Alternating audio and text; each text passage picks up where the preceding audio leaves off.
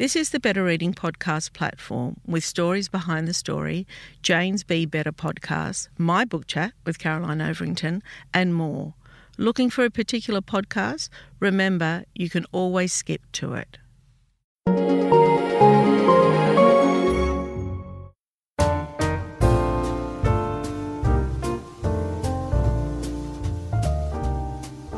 Welcome to the Better Reading Podcast, Stories Behind the Story, brought to you by Belinda Audio. Listen to Belinda audiobooks, anywhere, everywhere. Hi, this is Cheryl Arkle from the Better Reading Podcast, Stories Behind the Story. We talk to authors about how they came to tell us their story. John Doyle, welcome to Better Reading. Yes, a pleasure. Thanks for having me, Cheryl. Yeah, no, this is really fun. I've got the best job. You know, I get to talk to lots of people like yourself and I love it. And very recently I spoke with Dawn French, actually. Mm-hmm. And in my research about you and in my conversations with her, I discovered you two have a lot in common. Oh, well, we both use the English language. Yeah, right. Well, you were both teachers before you became comedians. Right. And you both, you're both in duos, in a sense. She is with Jennifer Saunders and you are with H.G. Nelson. Yes. Well, I suppose, yes, there's a commonality there. There is. John is one of Australia's finest writers for stage and screen. His work spans the theatrical success of The Pig, I and People for the Sydney Theatre Company to the small screen acclaim of series such as Shang-Yi, Marking Time and Two Men and a Tinny. He was awarded the Order of Australia for his services to entertainment and as a supporter of charitable organisations such as the United Nations Children's Fund. In 1985, he met Greg Pighaver and Roy and H.G. was born. The character of Roy Slaven has appeared alongside H.G. Nelson on various television series, including Club Buggery, The Channel 9 Show, Win Roy and H.G.'s Money, The Dream, The Monday Dump, The Ice Dream, The Dream in Athens and The Memphis Trousers, and the long-running Sunday afternoon radio sports program, This Sporting Life, which is where I think I knew you from, and that was on Triple J. But who is Roy Slaven? John has just released Blessed, the breakout year of rampaging Roy Slaven, which delves into the early years of the master of midfield mayhem, and he's here today to talk to me about it. I mean, what a career, right? Well, it's an unusual ride, Cheryl, really, because in the early days of This Sporting Life, we had no expectation of even getting the following week's show up, to be honest. We didn't have a contract there for many years. We just agreed to turn up the next week. We had no expectation at all that we would endure in this way. But it's been really an absolute pleasure. It's an odd thing. I mean, I've been asked about it many times in the past.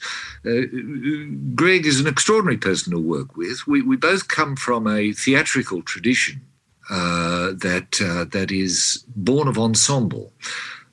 I did really an apprenticeship in theatre when I joined the Hunter Valley Theatre Company with director Ani Nimi. And we were a small group of actors who were taught to work to make the others look good. And you assume that they will be doing the same. And what comes out of that is greater than the sum of its parts. I won't say it works all the time, but if that's the philosophy you go into, rather than the philosophy that says save yourself, which is often the mechanism that drives companies and various productions. I've been in those circumstances and it's quite difficult to work in. Mm. But the ensemble tradition is, I'm grateful that is the way I've been trained. And Greg came out of a similar sense with when he was working in Melbourne. So when we first met each other, we decided on how it was going to work and the rules of what we would do. It was natural for us because we both had this ensemble training. So correct me if I'm wrong, because it was a large part of my growing up, and I'm not a sports person at all. Yes. And even though, I mean, you guys, that's your gig, but I mean, in a funny sort of way. So it appealed to me more than serious sport does, if you like. So I was aware of you, as I said earlier, through Triple J. But do you think that you came to the masses or to huge popularity after the commentary of the Olympic Games? Is that when really every Australian started to know who Roy and HG were? Look, you would call it, we had a hit. Sure. Yes. And that was a hit, without doubt. It was an extraordinary time. It was an extraordinary time to be in Sydney, really, because the expectation was so low. Nobody wanted the games. Nobody wanted them at all. In fact, many people cared. Many people left town. And not that I saw much of it because I was too busy, but it seemed to me that Sydney was like a large country town there for that 2 weeks. It was quiet, it was orderly, and it had a single focus. And the single focus was the games. It was a marvellous time. And whatever we were doing struck a chord at the time. Tell me how you came about it, how you got the gig and how it came into play. Well, Channel 7 approached us with the idea of doing a late-night review. I don't think they had an idea of what they were getting at all. Not at all. They didn't have a clue. The sports department that we were working for pretty well left us to our own devices.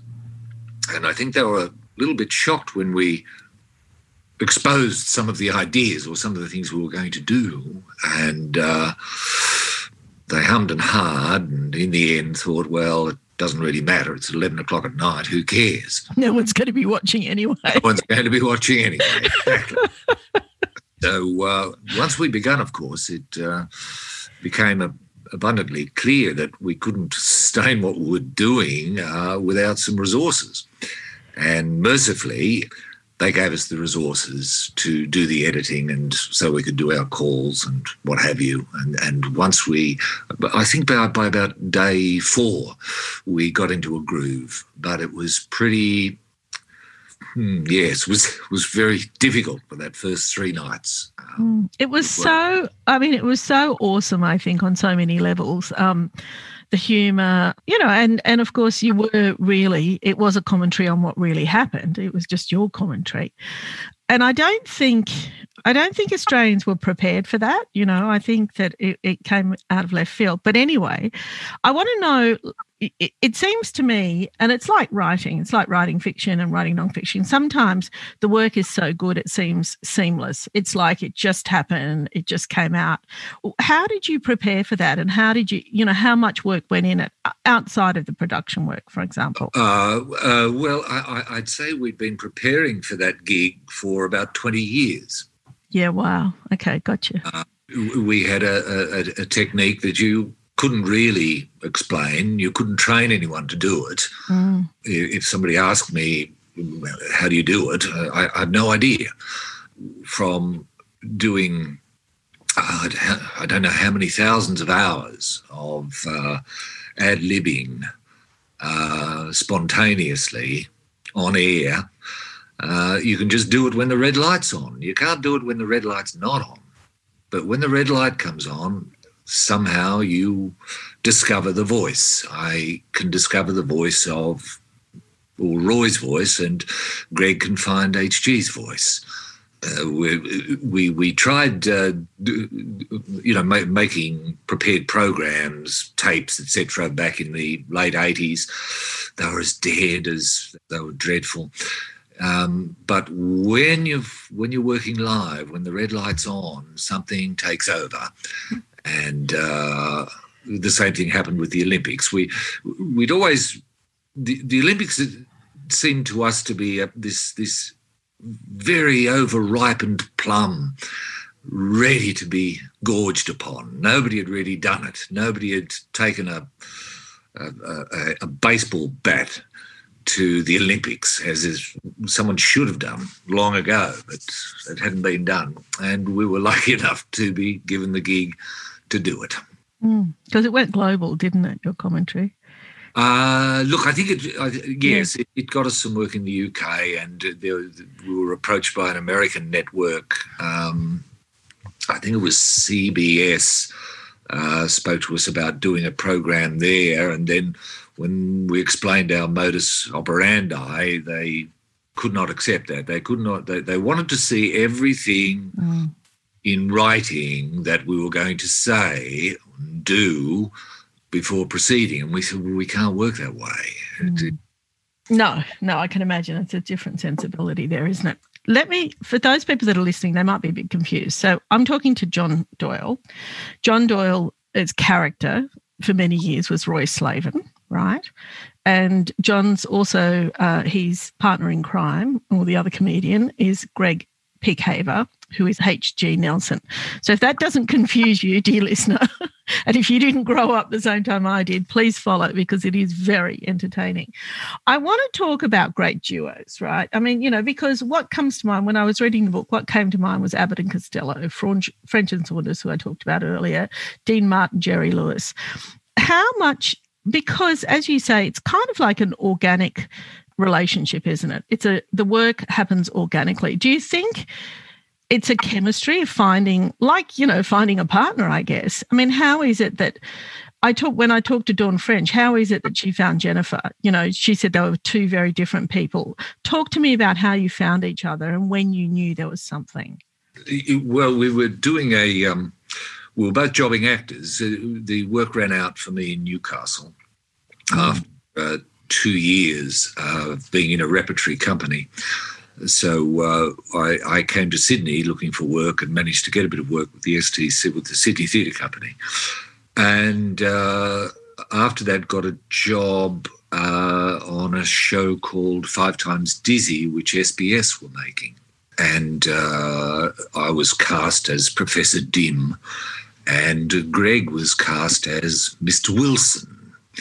And Mr. Wilson and Professor Dim were sort of background characters. Didn't have much to do at all, but had to be around, had to be on set, or in the caravan in Australia Street in Newtown, where it was mostly recorded.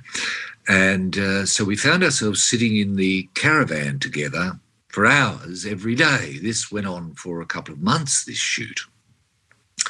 And Greg at that stage was doing work as H.G. Nelson on the Rusty Nails breakfast show on Triple J. And he would do a pretty ferocious 3-minute editorial every Friday. So we got to talking while he was preparing this.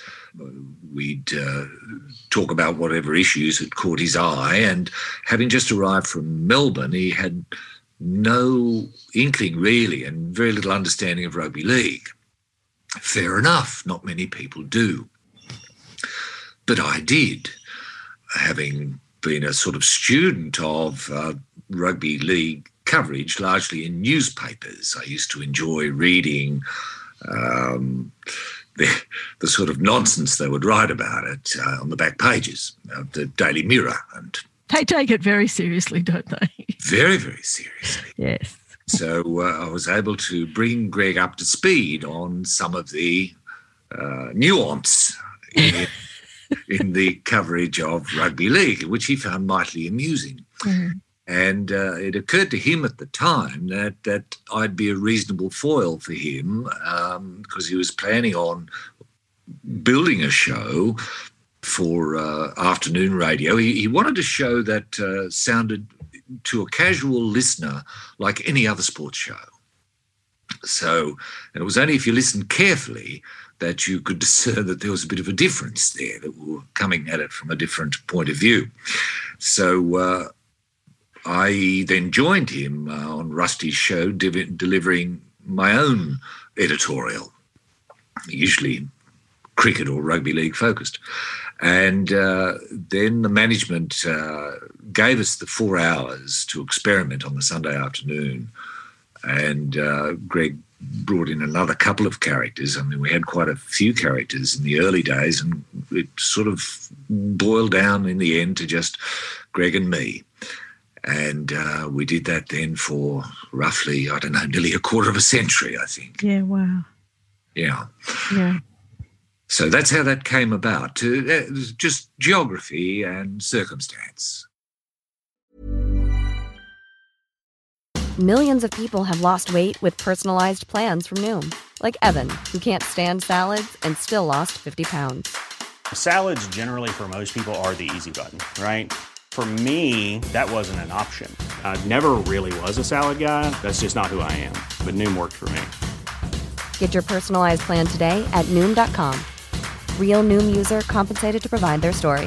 In 4 weeks, the typical Noom user can expect to lose 1 to 2 pounds per week. Individual results may vary. I'm Sandra, and I'm just the professional your small business was looking for. But you didn't hire me because you didn't use LinkedIn Jobs. LinkedIn has professionals you can't find anywhere else, including those who aren't actively looking for a new job, but might be open to the perfect role, like me. In a given month, over 70% of LinkedIn users don't visit other leading job sites. So if you're not looking on LinkedIn, you'll miss out on great candidates like Sandra. Start hiring professionals like a professional. Post your free job on linkedin.com/achieve today. So I want to go back to growing up and how you came to this career. So you were born in Lithgow. You talk to me about early years. Was it that you were in awe of comedians? Did you, as a child, were you somebody who loved comedy? Yeah, I suppose I did. Well, my father did. Dad enjoyed the Goons, of course. Oh, right, yeah. So we listened to that. I sort of enjoyed the Goons, but it wasn't quite for me. But I was interested in radio. I experimented with, because Mum and Dad gave me a tape recorder in 1966. Back in the day. Yeah. Oh, there you go. You've got it. Wow. Still have it. You still have it. Yeah. Yeah. Can you get tapes for it? No, not anymore. Not anymore, no. No. And so I would experiment writing things and recording things that sort of amused me. Don't know if it amused anyone else. But, and then as a result of that, there was a teacher, a brother, Josephus Garrity, a lovely man, a young principal of the De La Salle school I was at, who saw me working with this tape. I must have taken it to school to play to some of my mates. Well, I did. And he was most impressed, and he got one of the parishioners, Mary Joseph, who had a reel-to-reel and a good microphone and what have you. And he encouraged me to write some things for the class, and he'd record them. And it was the most exciting thing. I was in first form. Yeah, wow. So that's year 7. Yeah, so you would have been about 13. Yes. Yeah. Yeah, younger, 12. Yeah, wow. So I'd write some scripts, and we go into the hall, and she'd be there and have it all set up, and we would record these things. Was her name really Mary Joseph? Yes. Yeah. Is that a Catholic name or what? It is, isn't it? And it ended up in a bit of a scandal because they eloped. Oh, Mary Joseph and the teacher. Yes. Yes. And I felt slightly guilty that I'd been the part of the reason why they got together. But anyway, it was a small scandal in the town there for a while.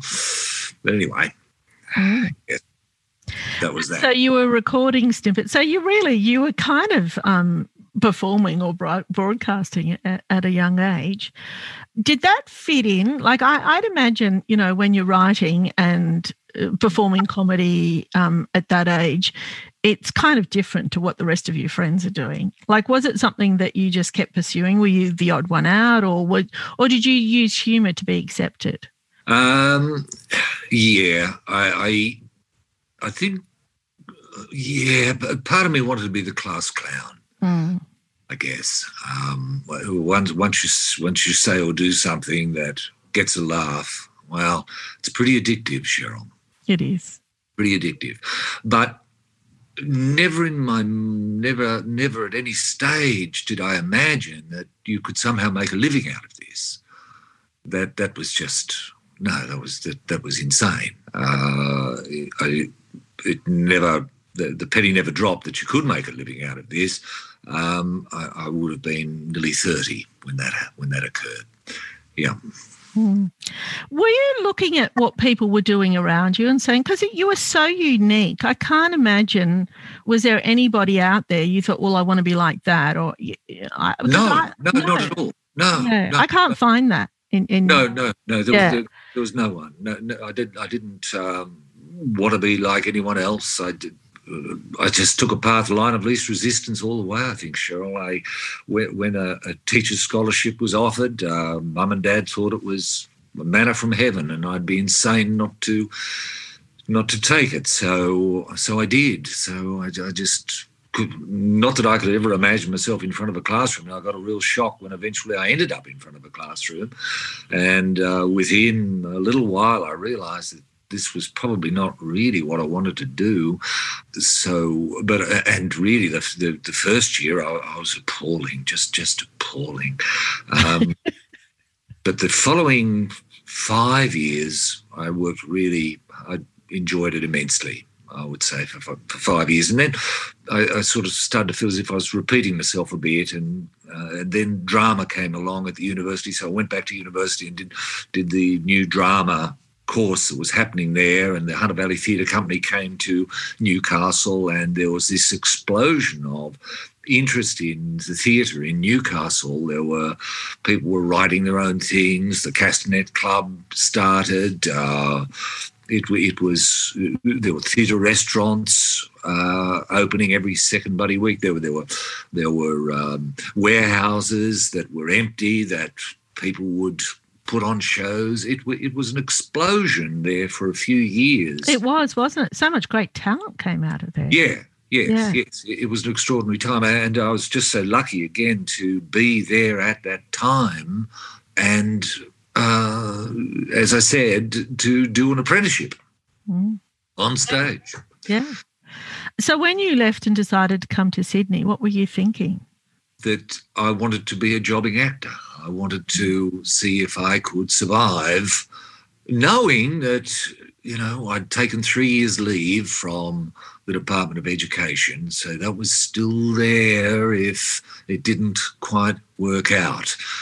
Mercifully, it sort of did. I sort of got away with it for a while, but had radio not come along, I don't know what would have happened, Cheryl, to be honest. I don't know. What a remarkable career.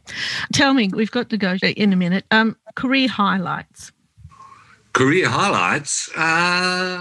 Well, the most exciting time for me, I think, Cheryl, was going to the second play I wrote called Veer, Faith, was a co-production between the State Theatre Company of South Australia and the Sydney Theatre Company.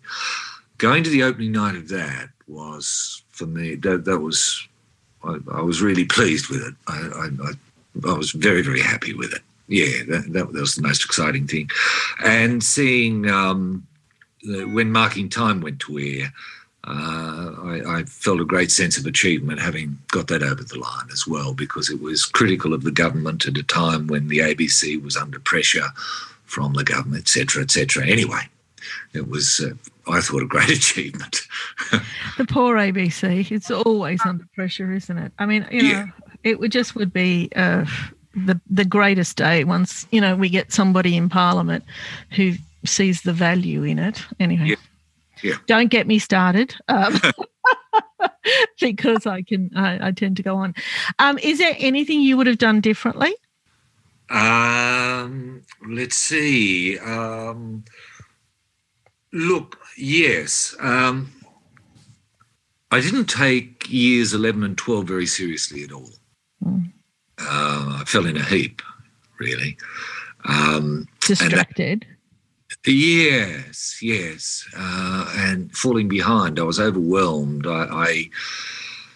the expectations, I think, were too great upon me. So I fell behind and was expelled on one occasion, and it was an awful time. And it cost me between 5 and 7 years, I think, because I didn't complete my degree until I was 25 or 26. I should have completed it when I was 22. But maybe you wouldn't have met HG at the time. Well, that's true. That's very true. Yes. Yeah, possibly. Things happen for a reason, right? Well, in hindsight. Just also about writing the book. What made you write the book now? And I just want to know how you felt about, because I often think memoirs are like putting together your CV, right? Yep. You know, I don't know how many times in your career you've done that, but I've done it a few times, not a lot, but I have done it. And sometimes you look back at it and think, whoa, did I do all of that? Is that how you felt about writing this memoir, and why now? No is the answer. Louise Adler approached me about doing some sort of autobiography, which filled me with horror. I had no interest in doing that at all. So we left it at that, and I realised that when I was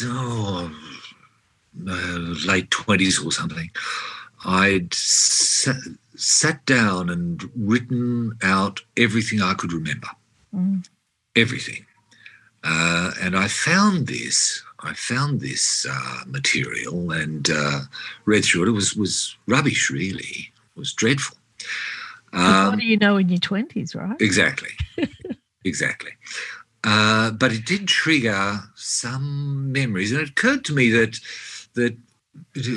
I know Roy's voice very well. Why couldn't I write Roy's biography and use Roy to travel around Lithgow and bumping into all my mates? And that to me seemed a kind of interesting thing to do.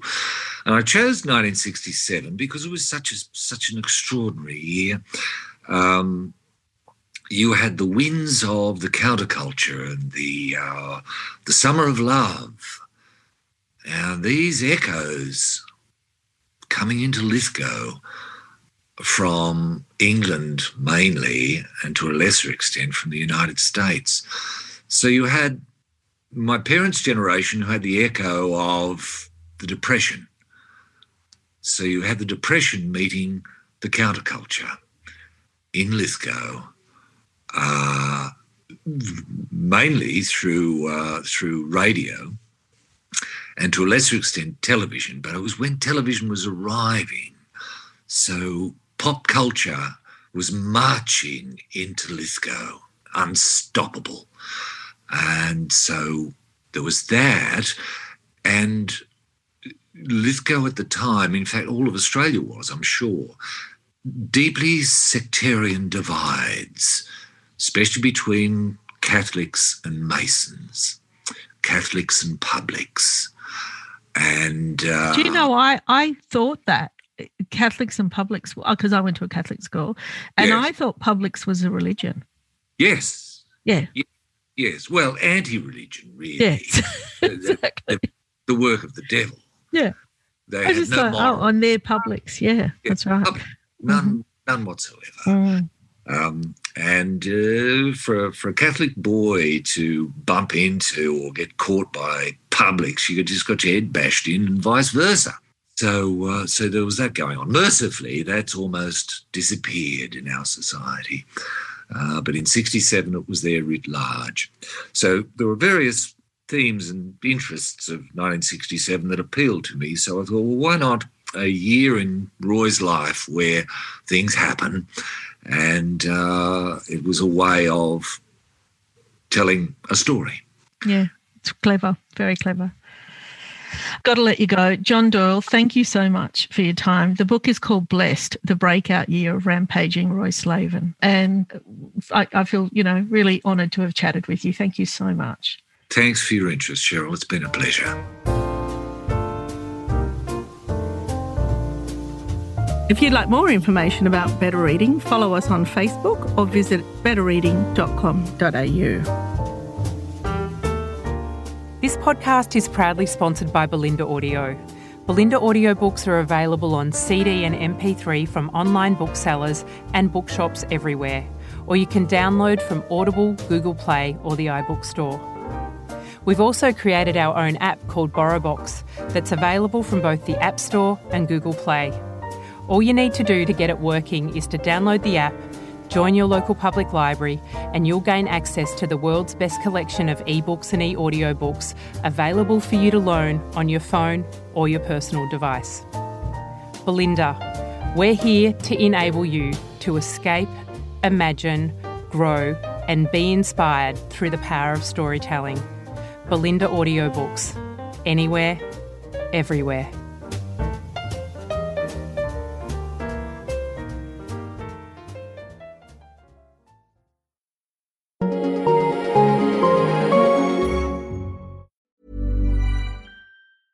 Hey, it's Paige DeSorbo from Giggly Squad. High quality fashion without the price tag. Say hello to Quince.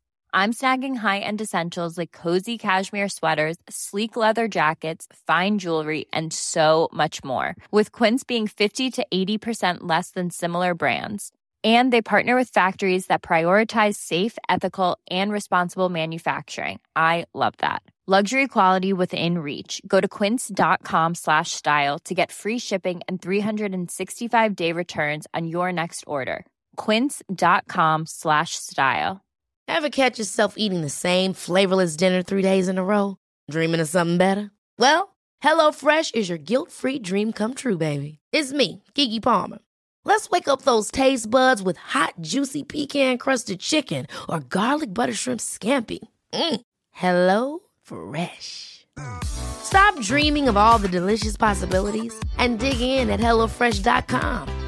Let's get this dinner party started. Hey, it's Paige DeSorbo from Giggly Squad. High quality fashion without the price tag. Say hello to Quince.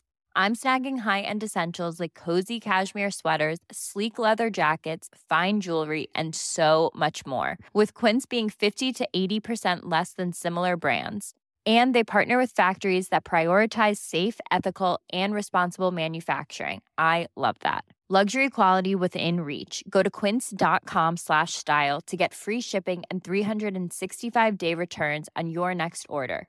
Quince.com/style. If you enjoyed this podcast, leave us a review and check out the other podcasts on the Better Reading Network.